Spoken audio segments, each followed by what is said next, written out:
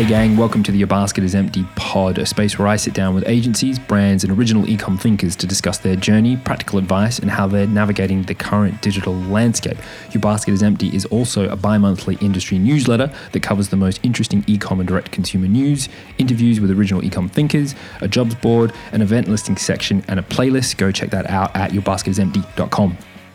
On episode 71, I chat with Tom and Tom, the co-founders of Superco, a Shopify Plus full-service collaborative agency that launch and scale the next generation of e-commerce businesses.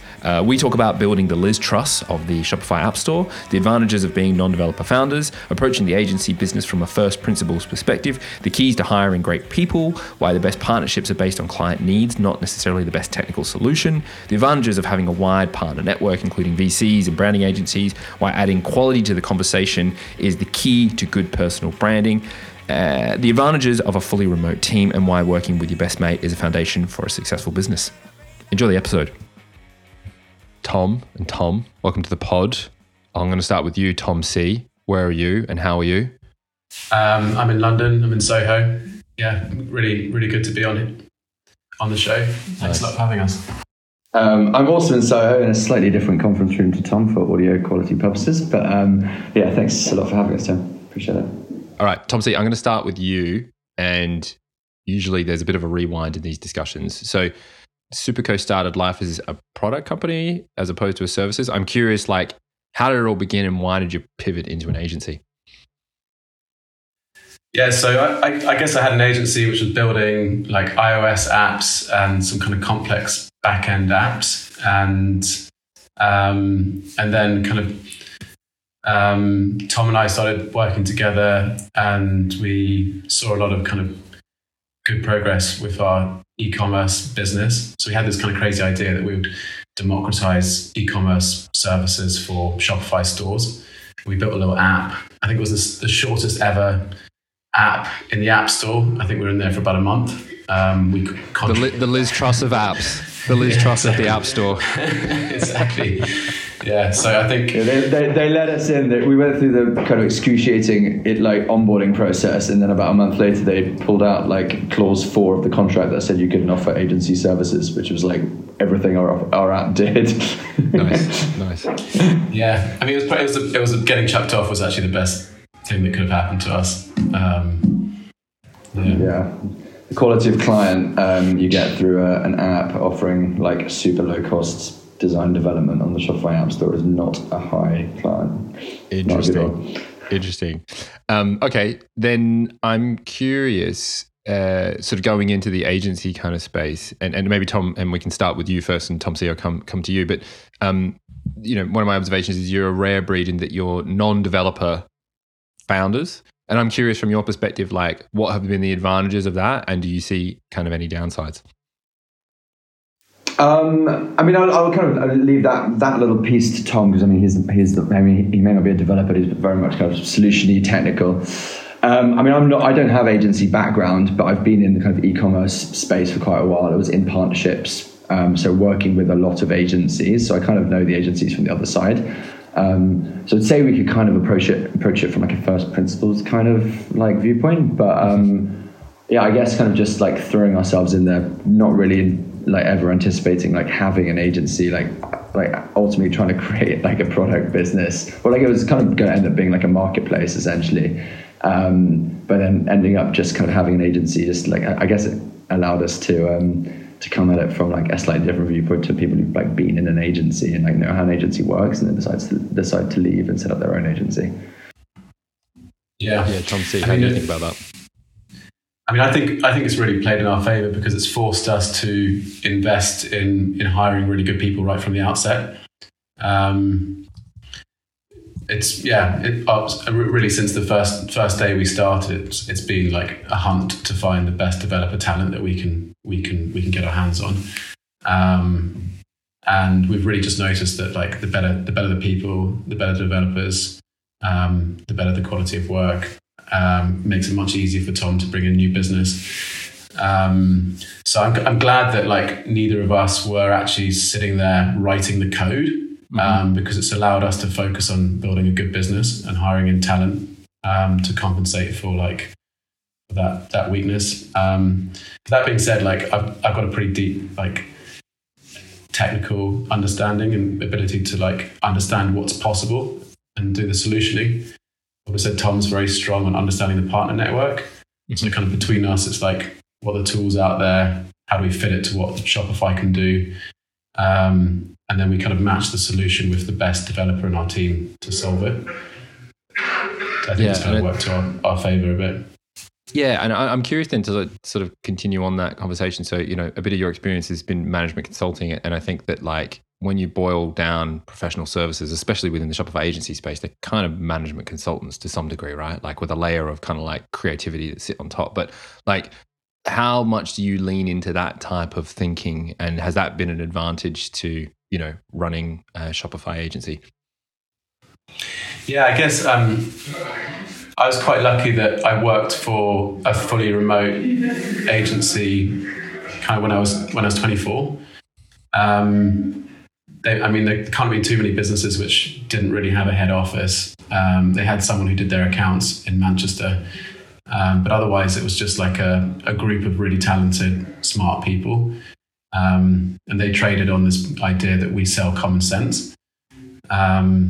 I thought that was a nice thing to kind of take with me into my career.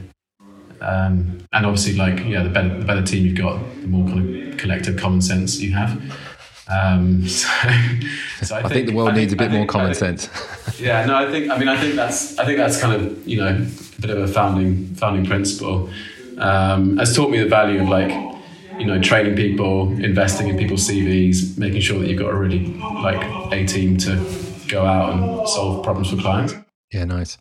Yeah, I mean, I think the management consultancy bit, I mean, it's kind of, yeah, I mean, it is loosely, I mean, I know there's design and development stuff, but like helping our businesses, helping our clients like succeed is essentially like the essence of like management consultancy. We go in and like work with them on growth and like retention strategy, and basically just pull it, like think of as many different levers and work out how to pull them the best way to like kind of provide a path forward for our clients. So I think Tom's experience in that has been immensely valuable. I know it's not like specific like Shopify, but it's like gives him like an outside perspective, and like, yeah, that's been a really kind of useful tool in our toolbox for sure.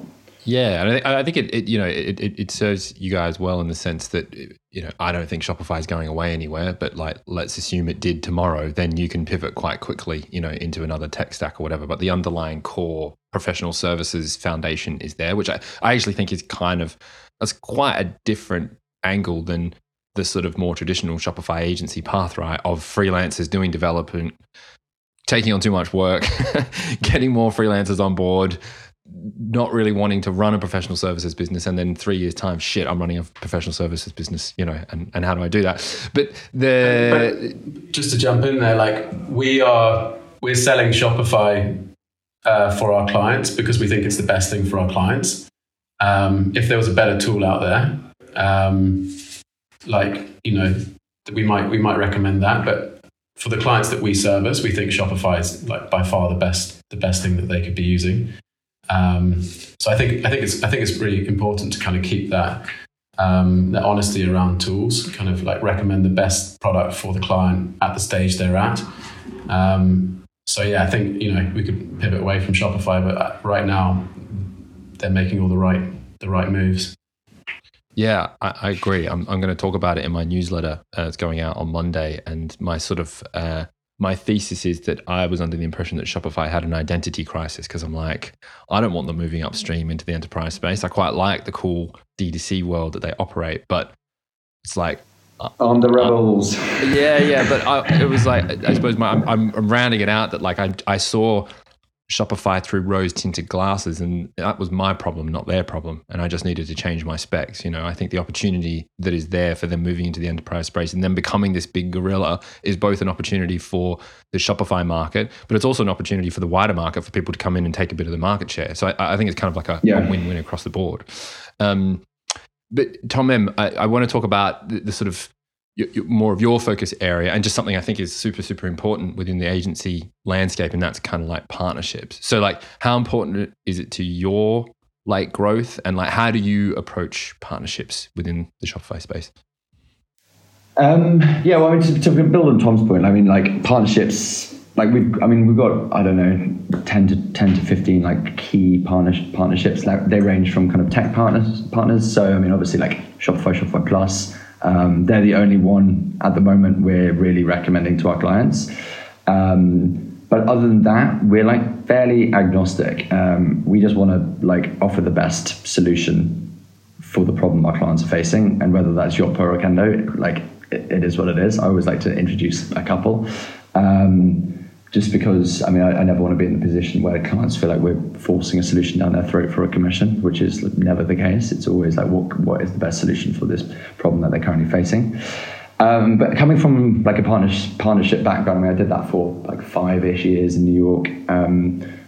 Basically, I relaunched a British e-commerce SaaS business out there through partnerships, through like Magento and Salesforce Commerce Cloud, and all the agencies that work in that ecosystem, and kind of grew it to about a team of 15 before we got acquired.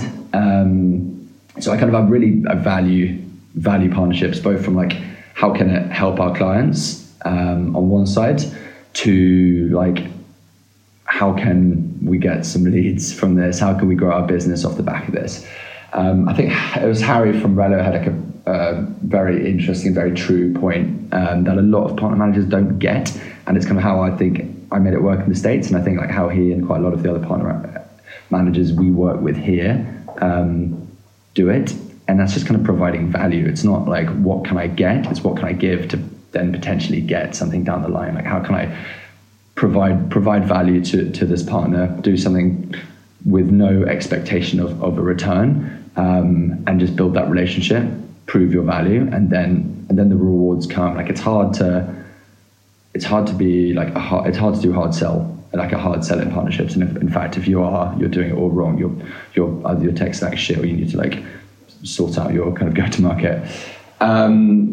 So I mean, I think they've been immensely valuable. I mean, we work very closely with, I mean, the likes of Recharge and Yotpo, Kendo, Loyalty Line. I mean, not in the expectation of us getting leads, but just because they really help our clients. And with like Recharge, I've kind of positioned ourselves as like the go-to UK recharge agency because we know the platform so well, because it's in about 80% of the clients we work on.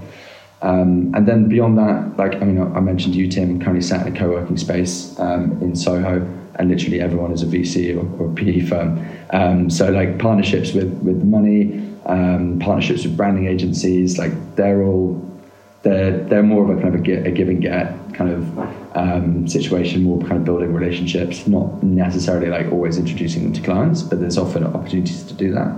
And yeah, just building up that kind of network, so that when a client does need money, or when a client does need a branding agency, like we have them on file. I know a good person to go to. And likewise, when a branding agency does a wicked brand, maybe does a design, they need someone to build it, they come to us. Yeah, totally. Yeah, I mean, it's interesting, right? Because I think the word partnerships can be conflated with community, right? Like you build a community around you, and if you've got a thriving community that's built on trust and loads of giving and you know, taking both ways, right, then it kind of becomes like a partnership. But I don't know, I'm slightly loath to call it a community because I think that word has been bandied around a bit too much sort of like recently. Yeah, we agree. But a partnership, I think, it's a two-way street ultimately. Yeah, totally. And I think totally, particularly some of the US tech platforms, I think only like see it as a one-way street sometimes. Yeah, I've definitely found, I think there is a bit of a difference between the UK sort of general community / partnership community and kind of like the States. I mean, the States, I think more generally culturally compared to the UK is a bit more commercially sharp. You know, I think we're probably a bit more relationshipy based, which is definitely something, you know, we found when we sort of expanded out there at WeMake. But I'm curious to sort of take a slight sidestep, and it's something we've been talking about. And it's something that's it's incredibly obvious if one is a LinkedIn user, and that is personal branding. So I'm curious, like Tom, you know, what do you think about personal branding? Do you think it's important for specifically somebody running an agency? I think it's important, but I think it's that the context in which you like express this personal brand is important. So, I mean, obviously doing this podcast is Tom and I putting a bit of ourselves out there to your broad listenership. Huge listenership, hugely broad listenership. Huge listenership. And allowing kind of people to kind of peek under the skirt, or like whatever the phrase is, to kind of see and hear what Tom and I are about. There's panels, there's like putting out newsletters, there's all sorts of things. Then there's like dumping crap on LinkedIn. Some of it, like I think if you're adding quality to the conversation, if you've got like interesting insights into Shopify's winter editions 2023, then great. But if it's like you're posting what you ate for breakfast, then like I don't think that's at all valuable. And frankly, if I was a brand and I saw like an agency owner doing that, I would mute them, block them, unconnect, and find another agency. Yeah. So I think it all depends on content. I think it is important. Tom and I this is an ever going conversation we have internally. Like, how much do we want to talk about what we do? How much do we want to talk about ourselves? How much do we want to tie ourselves into it? So I think we're kind of finding our feet on that. And I think you probably will hear more from us over the next like 12 to 18 months. We just hired a marketing manager, so I think personal brand, it will become more of a thing. But I'd like that to be more of this podcast, panels, more like thought leadership than just LinkedIn junk. Yeah, it's a really interesting space, right? Like in the sense that I feel if you were to consume personal branding strategy, a lot of them talk about being, people want to hear about you, the person.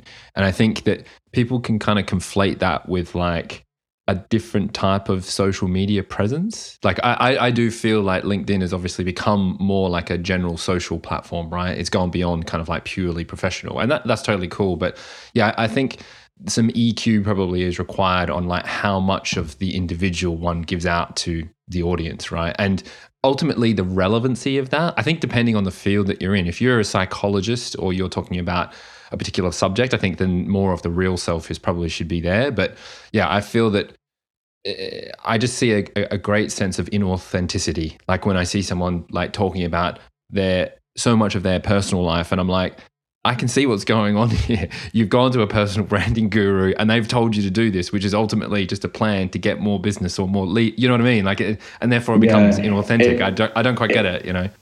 It's kind of being like too authentic, and like exactly. There's too much information. Yeah, it's too much information. Leave that to Facebook 20 years ago, or like 10 years ago. Like no one cares. But no, I did. I mean, like LinkedIn 100% has its place, and we get deals through LinkedIn. We hire a lot through LinkedIn.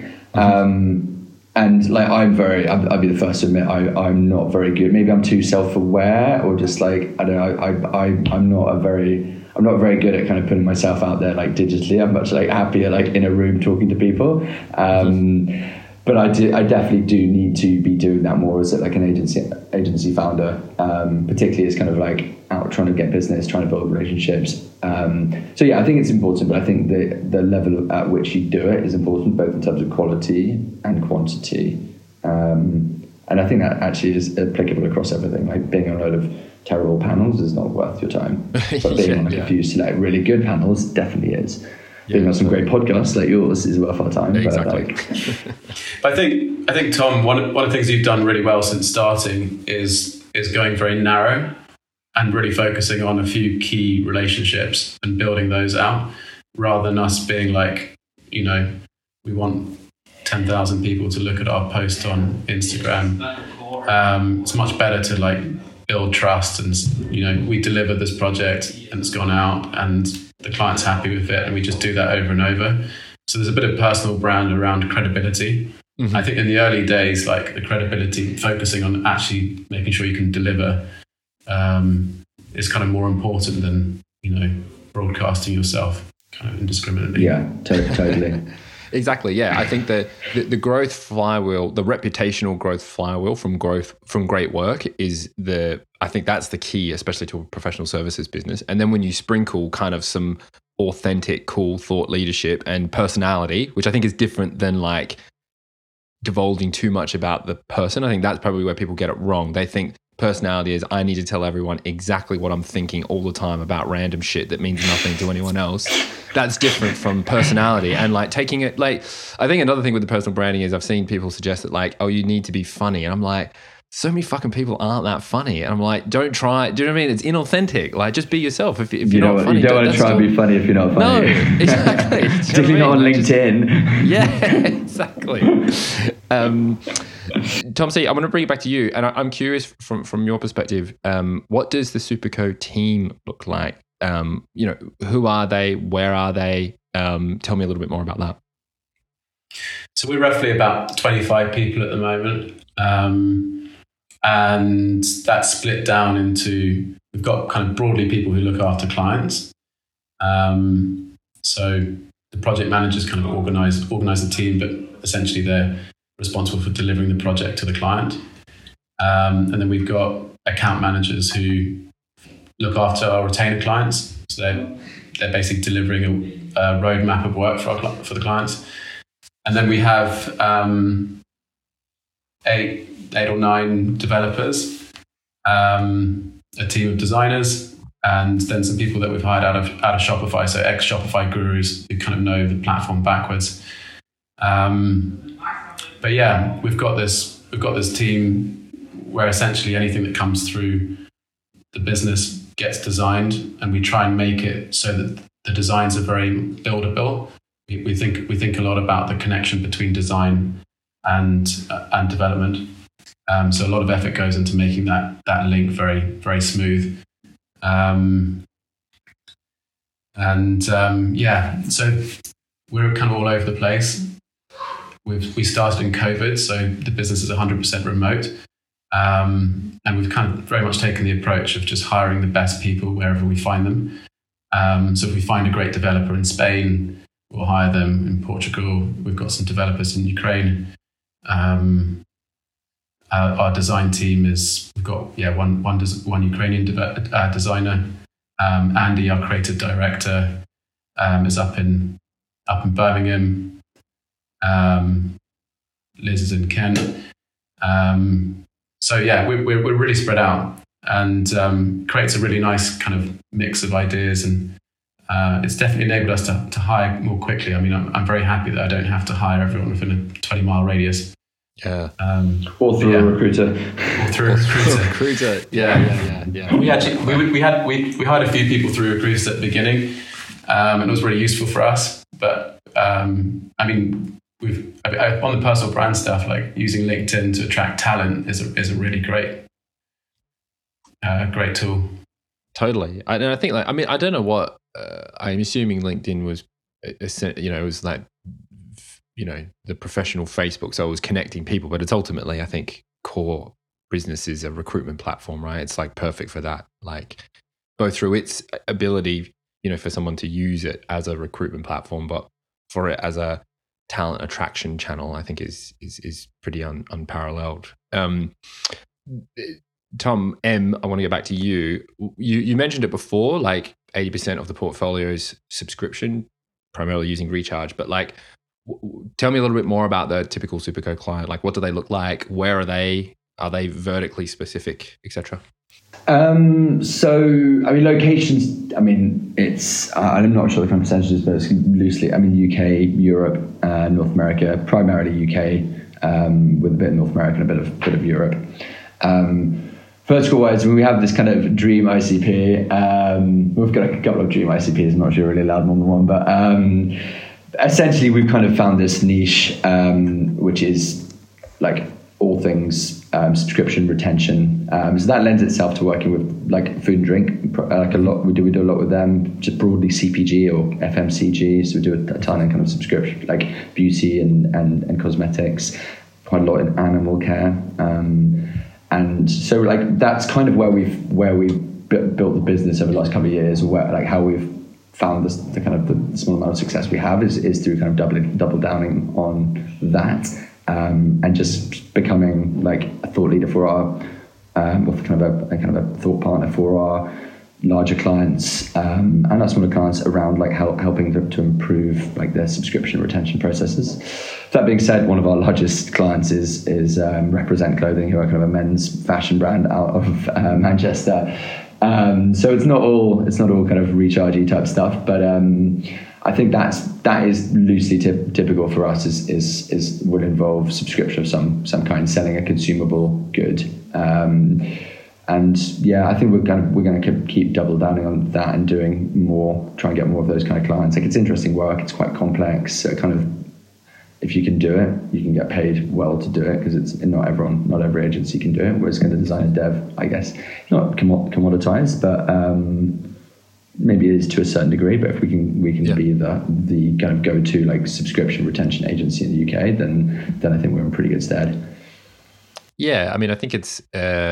I was chatting to Benjamin, who heads up, I think, partnerships for Europe, EMEA, at Shopify, and we were discussing that kind of like the Shopify pie getting bigger with them going upstream. That from the agency perspective, and I get the argument, it becomes just more competition, right? More people in the pool, but the pool's bigger. And I think like within the Shopify agency space, having a niche within a niche, I mean, it's a pretty small niche anyway, right? Like is super, super valuable. And, 2023, the year of retention, good retention strategy is subscription, but I think that's a pretty good strategy in bull and bear markets, so it's like, sounds like a pretty good niche to be in. Yeah, exactly. I don't think that changes as soon as money becomes cheap again. I hope people still care about retaining the clients they already have. I think they will. Yeah. I hope so. But yeah. I want to go back to you, Tom C, and I want to talk about working with Tom M. So I'm always curious about this. It's something I don't usually. This is an interesting question because I got both of you on the call, so I'm expecting potentially a heated debate with the 5 minutes that we've got left. I don't know. But what's the best thing about working with Tom M, and what's the most challenging?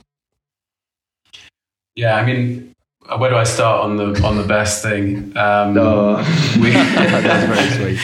We can sometimes call each other work husbands. And there's I'm not going to tell anyone that. there's very little like divide between like work and play. It's sometimes kind of on a Friday, meetings quite seamlessly flow into drinks and a night out.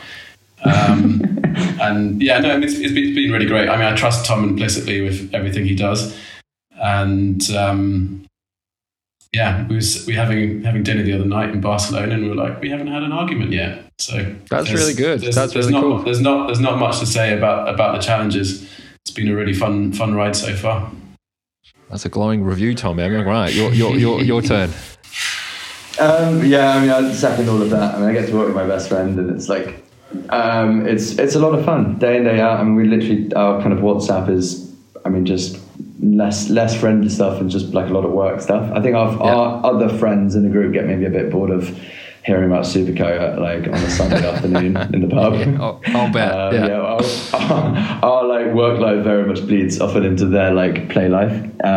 So I think that's probably something we maybe need to be a little bit aware of. But no, I think it's been great having this kind of quite clear delineation of roles, and I just let him get on and do his shit, and he lets me get on mine. And as he said, we've basically not had an argument at all in the kind of 2 and a bit years we've been doing this. Yeah, that's really interesting. And it's funny because working with you guys and sort of being an outsider and seeing the perspective, it's not dissimilar to the team that we make, like Piers and Alex. I saw a very similar type of dynamic, right? Where like there was this kind of baked in friendship that's ultimately based on trust, which I think is a really interesting spot to be running a business together. I think, it can go the other way, right? But I would presume that it can go the other way if there isn't that kind of quite a good friendship baked in. I don't know. I'm always curious about, and I've not spoken to anyone that kind of comes out of them, but the kind of like incubatory type stuff where they'll kind of go and try and find like co-founders and stuff. I don't know. I don't know. I'm sure it can work, and I know some companies that are doing. I know the guys at Trumpet, like they've got that kind of model where they went and got a co-founder, and I'd be very curious to talk to them about kind of how that works. I'd find that quite weird, but I guess it does work for some people. But yeah, I don't know. I mean, I feel like Tom and my relationship is like a 1 + 1 = like 3 or 4 kind of scenario. Like we kind of just like allow each other to do like to be better than we would definitely be by ourselves. there's no way we'd have done anything remotely like this on our own. So I think we definitely kind of help elevate. I reckon it's the ultimate. To me, like my favorite bands are that constituent. The sum of the parts are bigger. So if you look at Black Sabbath individually, they're all okay. Like Ozzy's a cool frontman, like Geezer's a cool bass player, and like Omi's a good guitarist. Individually, they're all right, but fucking together, they're insane, you know? And I think that's like a cool dynamic for kind of like business partners. I'm keen to round it out. So one final question for both of you, and this is some advice to the incredible audience, large audience that we're talking to here today. And I'll start with you, Tom C. What would you suggest to somebody who's embarking on their own agency journey? Any key advice? I mean, I think there's some boring but important things, like make sure you've got a real good handle on your accounts. Make sure that you're tracking the things that you're charging for. So if you're billing hours, then make sure you're on top of your hours. But yeah, I mean, fundamentally, the biggest driver to our success is finding like good people. I mean, kind of going further on that trust thing, like if you can trust the people that work for you to get stuff done, do it well, like, be charming to a client. It's really important. So like building a culture and a team of people that you trust to work with, I think is probably the number one most important thing. And finding those people as soon as possible is super important. Yeah, and I think don't be scared about like, getting it wrong from time to time. I think, try and work with someone. If it doesn't work out, like try and find the next person. Just really work at getting people that you really respect and trust around you. That's sage advice. Tom M, what about you? I would say like niche down. My old boss used to tell me that you can't boil the ocean, which I think is kind of a fair point in this kind of world in which there's like, I don't know, hundreds of like Shopify agencies in the UK alone, and like, I don't know, 20 plus agencies in the UK alone. Like you kind of need to find a way to stand out. And I think by having kind of a distinct client type or a kind of work you guys are like as an agency you get known for, or you do a lot of, can definitely help. Both it helps you like qualify out leads. So like if we got some sort of, I don't know, I mean something that was like clearly like nothing kind of pertaining to kind of fast moving consumer goods or like subscription or like, I mean even kind of a nice client type, we just kind of qualify it out. Or I don't spend as long on the proposal, whereas like if it's something that's really like sits within our niche, it's like, great, let's try and win this because we've got the best chance of winning this because we do this kind of work all day. So I think, finding a niche and try and stick to that is probably quite a good bit of advice. Right, I like it. So surround yourself with great people, find a niche and be disciplined about that niche. There you go. Great advice. Tom and Tom, thank you so much for joining me. That was sick. Thanks Tim.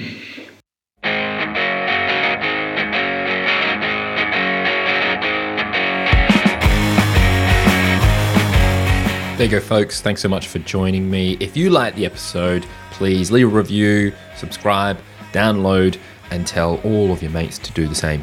I'll see you next time.